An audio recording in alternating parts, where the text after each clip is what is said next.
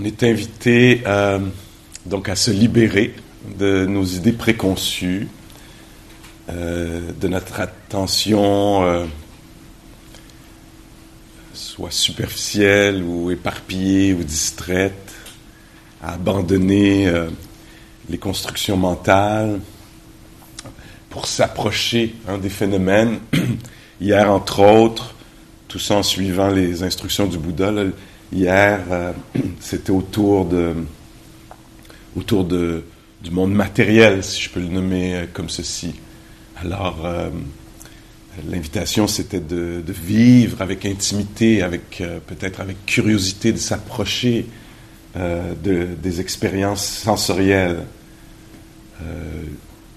On a parlé, entre autres, par exemple, des postures. Donc, ce sont des instructions du Bouddha, ça. Étant assis, elle sait qu'elle est assise, ou il y a cette conscience du corps dans sa posture, juste assez de conscience pour demeurer,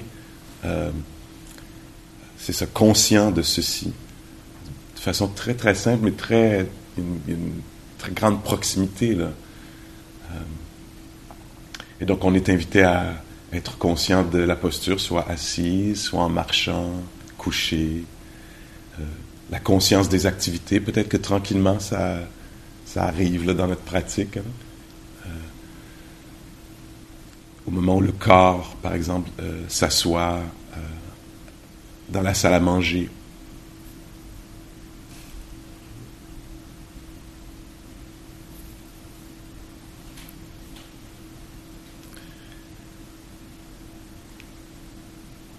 Et donc, oui, c'est ça, les activités du corps, cette invitation, puis cette invitation demeure évidemment aujourd'hui présente, hein?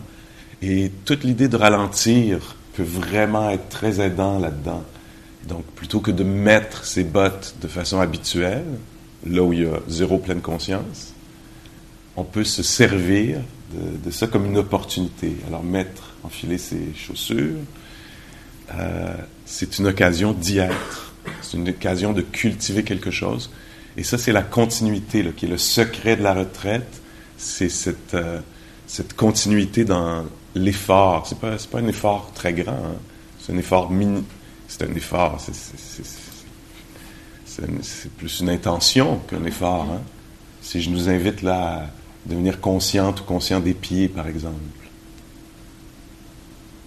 ou des yeux, des paupières. Ah mon Dieu, épuisant. Je pourrais pas faire ça toute la journée, Pascal. C'est beaucoup trop exigeant. Ça ne demande presque aucun effort, c'est plus une intention, se rappeler de. Hein. Alors il y a cet aspect d'intention et cette continuité dans l'intention. Merci, j'ai commencé sans vous. Vous avez bien fait. Non.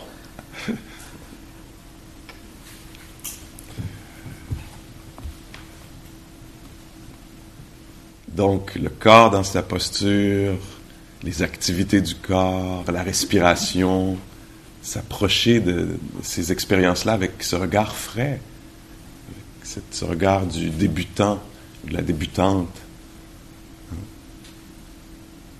Comme si on n'avait jamais respiré, comme si on n'avait jamais entendu, comme si on n'avait jamais été debout, qu'on n'avait jamais goûté ou bougé les mains ou tenu un objet. Alors, il y a un véritable entraînement, là. Il y a une pratique, il faut qu'il y ait une sorte de curiosité, presque d'enthousiasme, je pense. Ah, est-ce que c'est possible de faire quelque chose avec fraîcheur? Hein? Comment je peux me dépatouiller de mes habitudes, là? Pas faire un geste que j'ai fait déjà 100 000 fois, mais libéré de l'esprit blasé, habitué. Il y a beaucoup de libération à gagner là-dedans. Moi, je le vois une des sources de joie. Pour moi, souvent, c'est juste de m'asseoir dans la posture. Puis c'est comme, à chaque fois, j'ai l'impression que j'ai la chance de m'asseoir. Ça fait seulement 25 ans que je passe des heures sur le coussin. Mais, qu'est-ce qu'on va découvrir, là? Des fois, c'est merdique, mais c'est pas très grave. Oui, il y a quelque chose. Ah oui, se sentir tout croche, comme on dirait chez nous, ou chargé, ou déchargé. Il y a toutes sortes de textures à l'expérience. Ah, tiens, c'est ainsi en ce moment. Ça n'a jamais été... C'est la première fois, en ce moment, que je fais cette expérience. Alors, cette fraîcheur, là,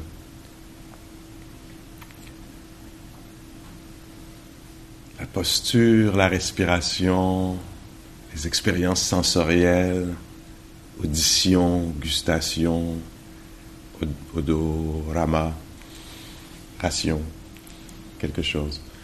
On en a parlé hier soir, par exemple, ça peut être toute une façon là, d'amener un regard frais, d'aborder le corps, l'expérience matérielle à travers les 4 éléments. Ah tiens, c'est ça qui se passe, là. On sent bien le feu, le jeu des éléments. Ça aussi, il s'agit d'une pratique, là, parce qu'on va oublier ça, on va retourner vers nos habitudes, évidemment, mais il y a cette possibilité-là de découvrir dans un pas, par exemple, dans le pas, la lourdeur, le poids, la masse, l'élément de la terre, puis tout à coup, oups, le pied s'est transformé en air, en vent, en mouvement. Puis au moment où il se dépose, peut-être qu'il y a quelque chose de moelleux qui devient dur. C'est une façon là, de s'approcher de l'expérience du pas.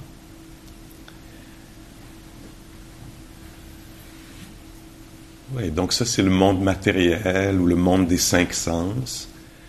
Et le Bouddha nous invite à faire la même chose avec ce qu'on pourrait appeler le 6e sens dans la psychologie bouddhiste, qui est juste une autre porte. Il y en a une des portes des sens, c'est les odeurs, une autre, c'est les objets visuels, une autre, les vibrations sonores, puis il y en a encore une autre, les sensations et tout ça, mais il y en a encore une 6e dans la psychologie bouddhiste, qui est le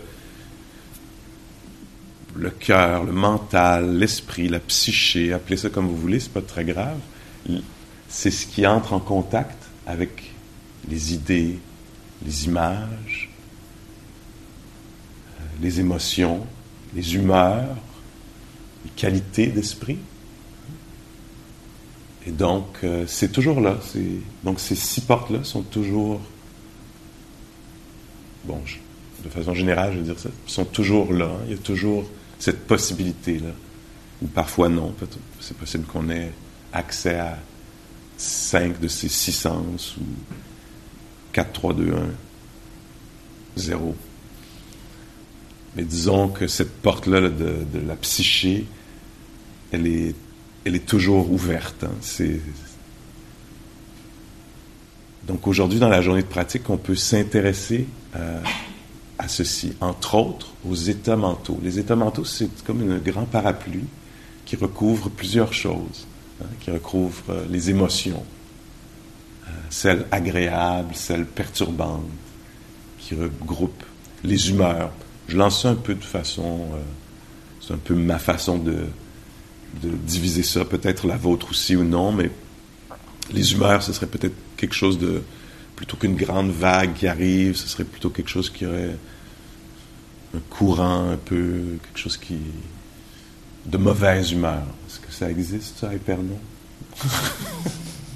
Non, de bonne humeur, pour ne nommer que ces deux-là. Puis ensuite, ben, c'est ça, le catalogue est vaste, là. Des humeurs et émotions. Puis aussi les qualités de l'esprit. Parce qu'on pourrait dire, ah ben tiens, je suis assis là, il n'y a pas d'humeur particulière, c'est plutôt neutre, ou il n'y a pas d'émotion. Très bien. Mais il y a quelque chose qui est là. Soit la curiosité ou son absence. Soit l'attention, comme là en ce moment, là, on sent, on peut sentir là, qu'il y a quelque chose, là, l'intention peut-être de comprendre. Hein. C'est un facteur mental, ça. L'intention de comprendre, d'écouter, de recevoir, ou d'émettre des idées. Et donc, on peut s'intéresser à ça dans l'assise, dans la marche, dans la salle à manger, dans la chambre, dans la toilette. Le Bouddha lui-même en parle, que c'est une excellente occasion de présence attentive quand on urine ou défèque. C'est pas moi qui le dis.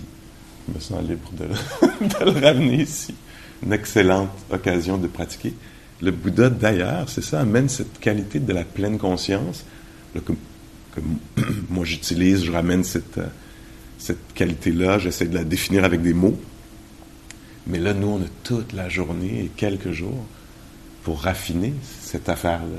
Moi, je pense, à ce point-ci de ma carrière de méditant, que ça prend une première décennie avant de commencer à comprendre ce que c'est la pleine conscience. Puis après ça, le reste de cette vie-ci, probablement.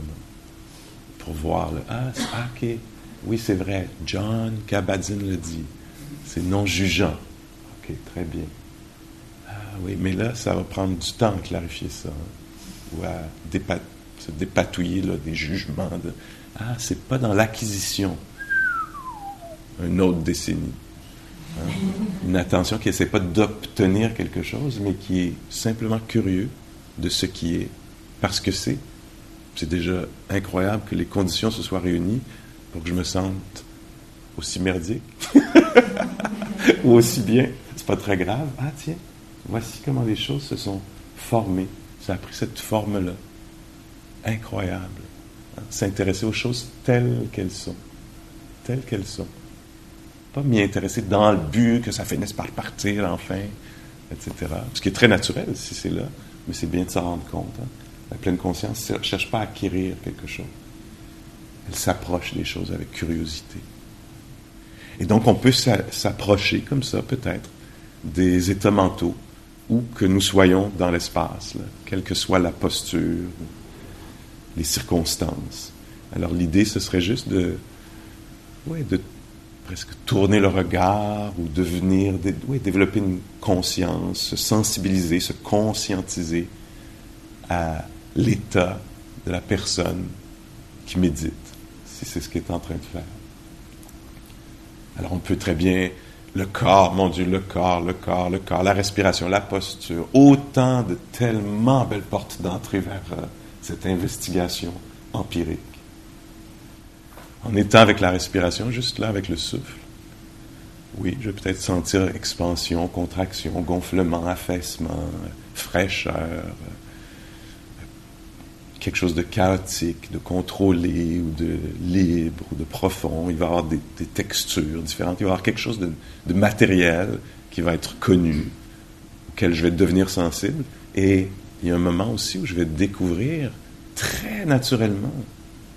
C'est pour ça que le Bouddha l'a mis juste après, parce que c'est très naturel que ça apparaisse. Si je suis un peu avec la respiration, il y a un moment où je vais découvrir l'état de la personne qui est attentive ou plus ou moins attentive à la respiration. On va découvrir notre état. On va découvrir, mon Dieu, quelle agitation. Wow, c'est incroyablement calme là-dedans.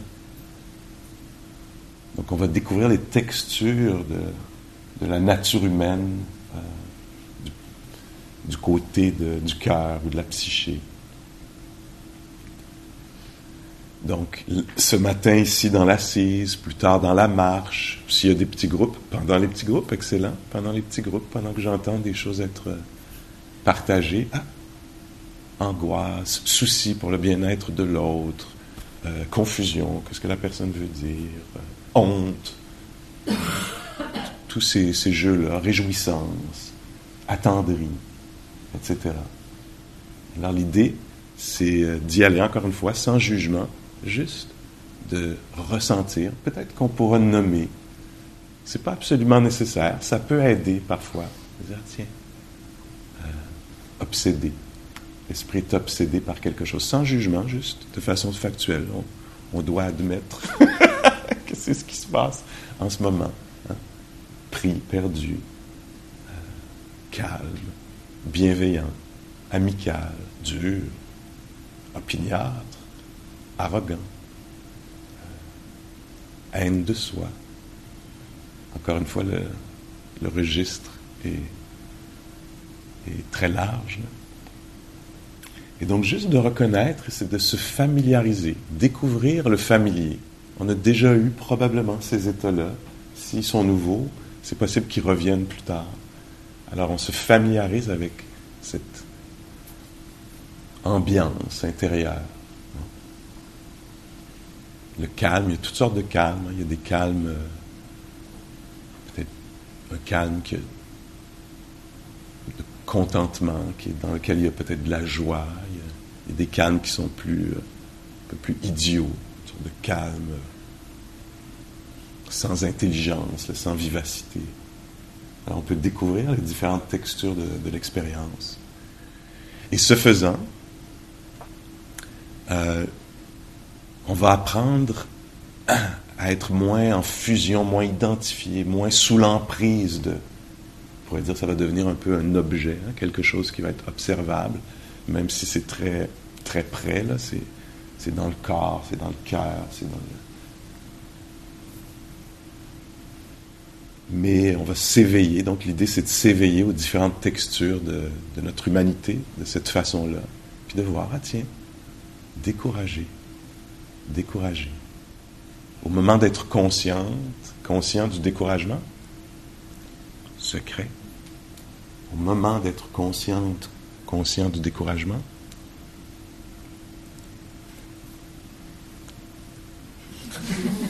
je ne suis pas découragé.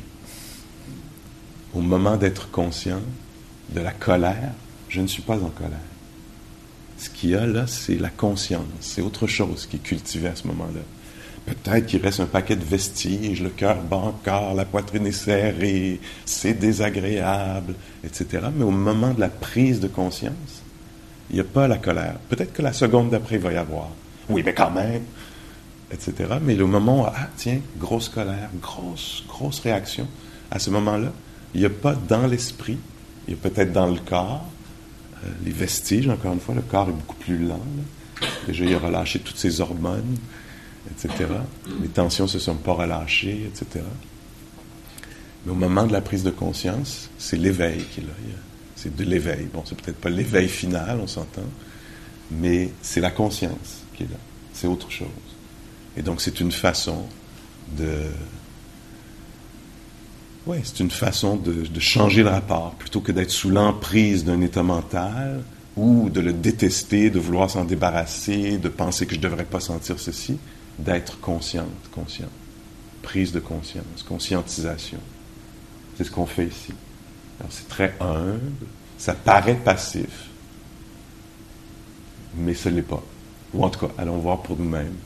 Plusieurs ont découvert pour elles-mêmes que ce n'était pas si passif que ça. Et c'est une façon aussi d'apprendre à prendre moins, c'est ça, moins identifié, moins en fusion, moins personnel. Tout à coup, il y a quelque chose, beaucoup de peur, ou du calme. Puis on étudie ce phénomène-là du calme, qui est du domaine public, ou de la clarté, ou de la confusion, c'est pas très grave. Encore une fois, nous, on s'intéresse à la nature de ces phénomènes, alors que ce soit un ou que ce soit l'autre, d'un point de vue de la pure, pleine conscience, c'est pas très grave. Bon, nous, on a des préférences, on préférerait être...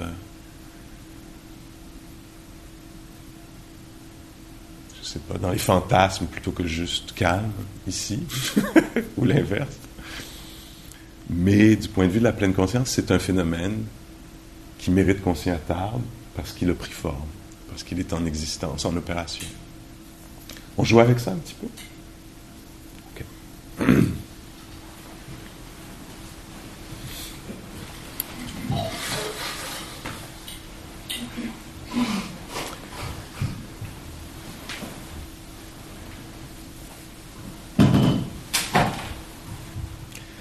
Quand l'esprit est contracté, elle sait que l'esprit est contracté. Quand l'esprit est décontracté, il sait que l'esprit est décontracté. Alors c'est aussi simple que ça, les instructions du Bouddha.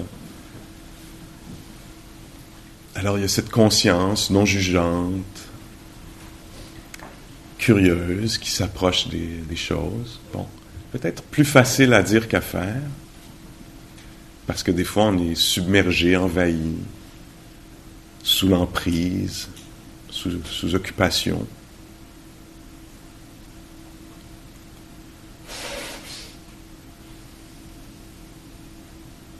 Et donc, si c'est particulièrement accablant, c'est possible que ce le soit, là, ce qui est l'état mental présent. Si c'est particulièrement perturbant, accablant, c'est bien d'amener l'attention, si c'est possible, vers quelque chose qui n'est pas... On peut se dégager un peu, prendre une pause, peut-être se rafraîchir. Alors, ouvrir les yeux, se laisser toucher par la lumière, les couleurs, l'espace, la nature.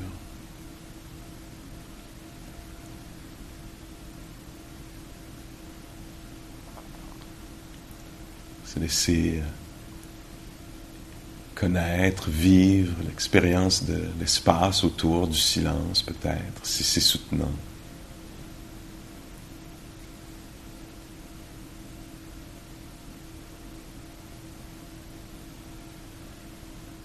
Trouver dans le corps un endroit où il n'y a pas cette forte émotion. Souvent les émotions sont centralisées dans la région de la poitrine, du cœur, gorge, ventre.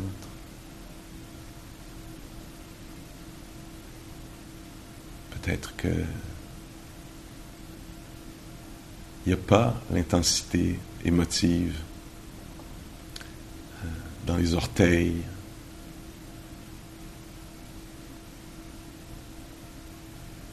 le lobe des oreilles, le long des cuisses ou des bras.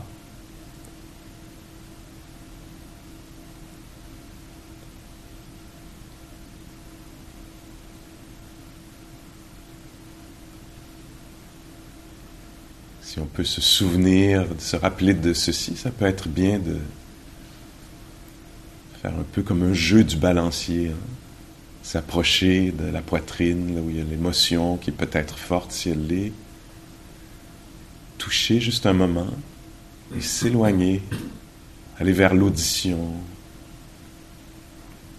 vers la vue, pour retrouver un peu l'équilibre, puis revenir toucher juste un moment.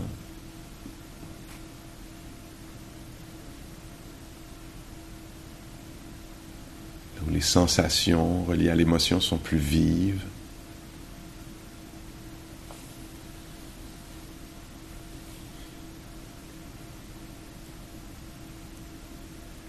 Bien entendu, c'est très possible qu'il n'y ait pas d'émotions vives, fortes, intenses, très chargées.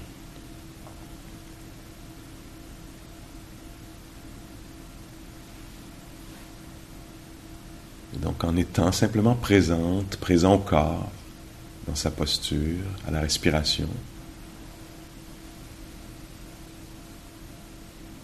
on va peut-être découvrir à un certain moment l'état de la personne qui médite. Son état peut-être apaisé, ou neutre.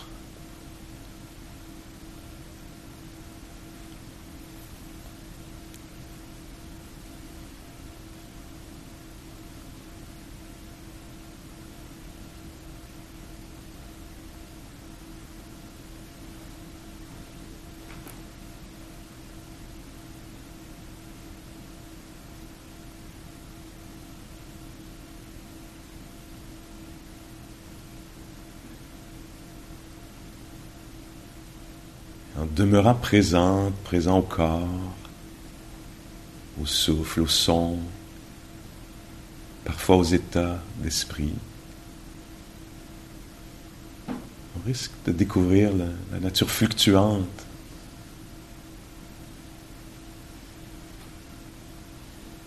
des phénomènes intérieurs et extérieurs.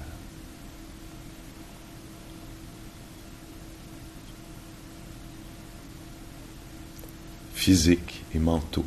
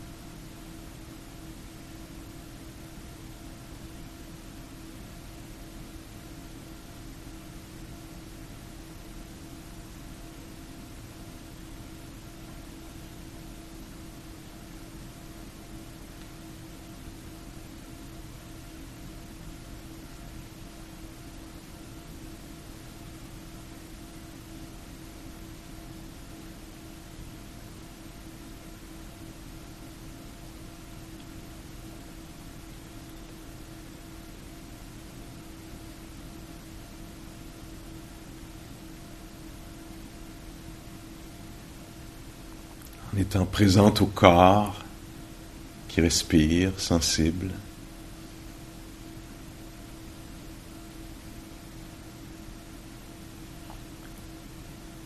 C'est possible qu'on devienne consciente ou conscient tout à coup d'une vague d'irritation, une plage de calme.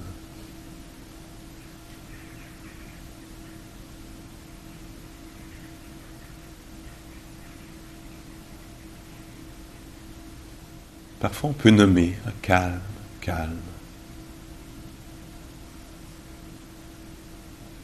Énervement.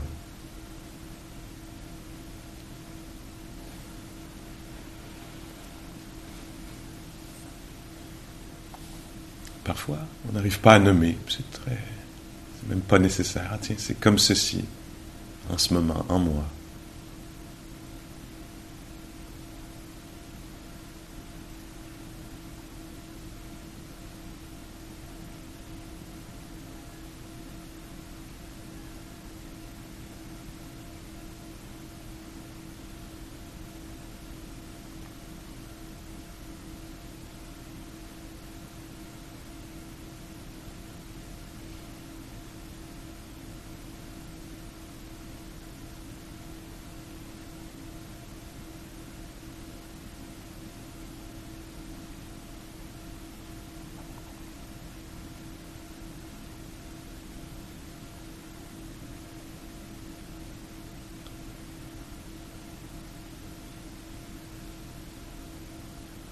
On va voir comment ça bouge, comment la présence devient de l'absence, comment l'irritation amplifie ou disparaît soudainement, graduellement, comment l'esprit parfois est amical, parfois pas.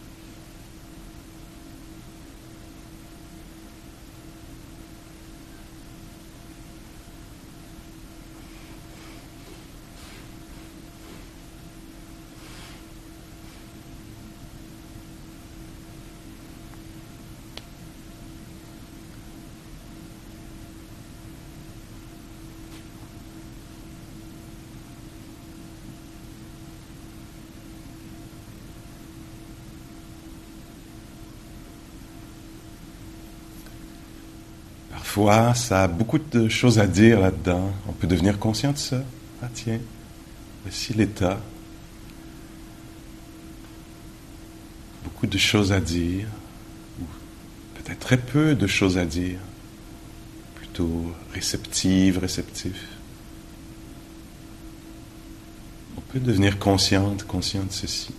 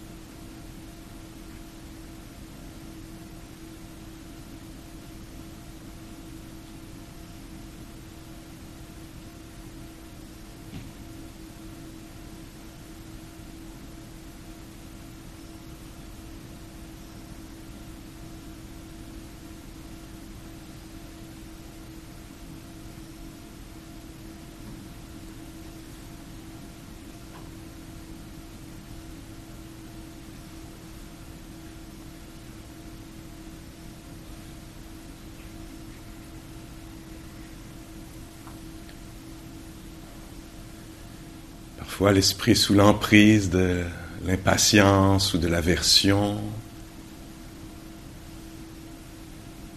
du désir avide. On peut devenir consciente de ceci ou du doute, de la confusion. Parfois, c'est la clarté qui est présente, ou la compassion, la joie, l'équanimité ou non-réactivité.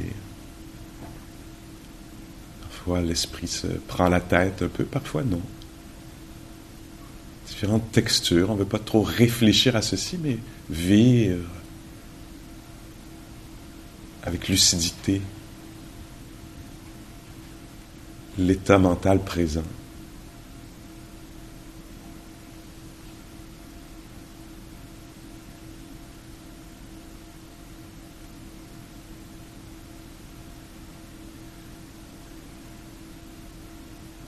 Si ça apparaît trop complexe, on revient évidemment vers les sons ou les sensations, la respiration, des choses peut-être, des phénomènes plus palpables.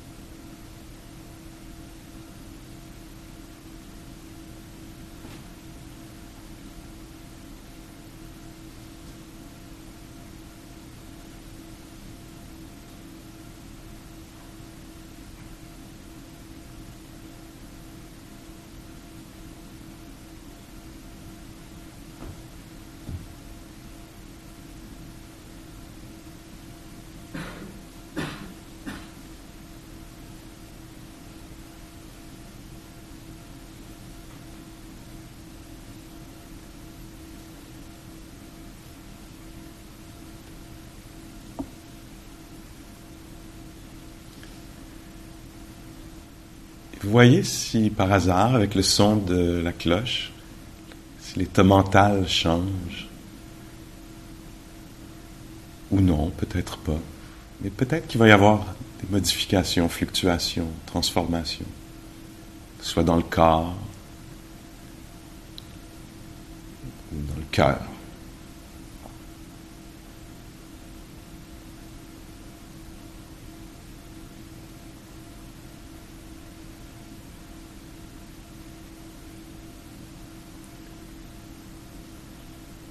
Notez l'attente, si c'est ce qui est présent.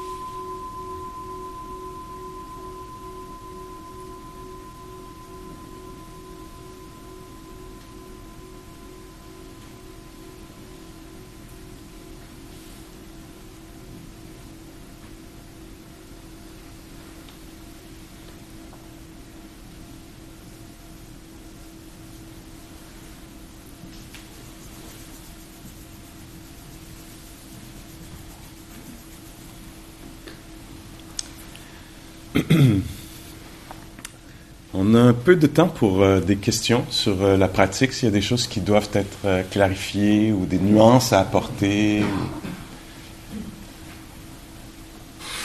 ou quoi que ce soit d'autre. C'est bien aussi d'entendre les voix d'autres voix dans la communauté, un peu.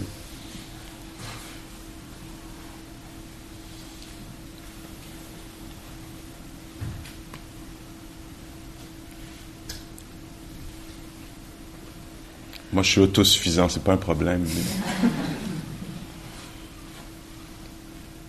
Alors, quelle est la question?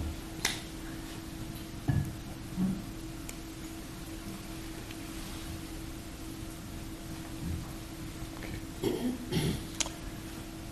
Alors, peut-être une chose que je pourrais ajouter juste là maintenant, c'est Donc quand il y a quelque chose de discursif qui se passe, quand ça raconte quelque chose en soi, ça c'est mu par un état mental. C'est une des manifestations d'un état mental. Si on veut faire la note la plus large, là, je dirais peut-être, je suggérerais l'agitation.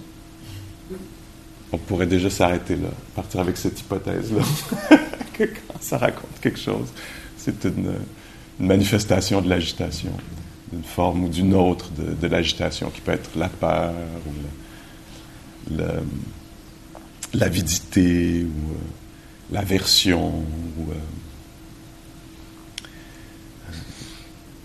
la fascination aux pensées, l'addiction aux pensées.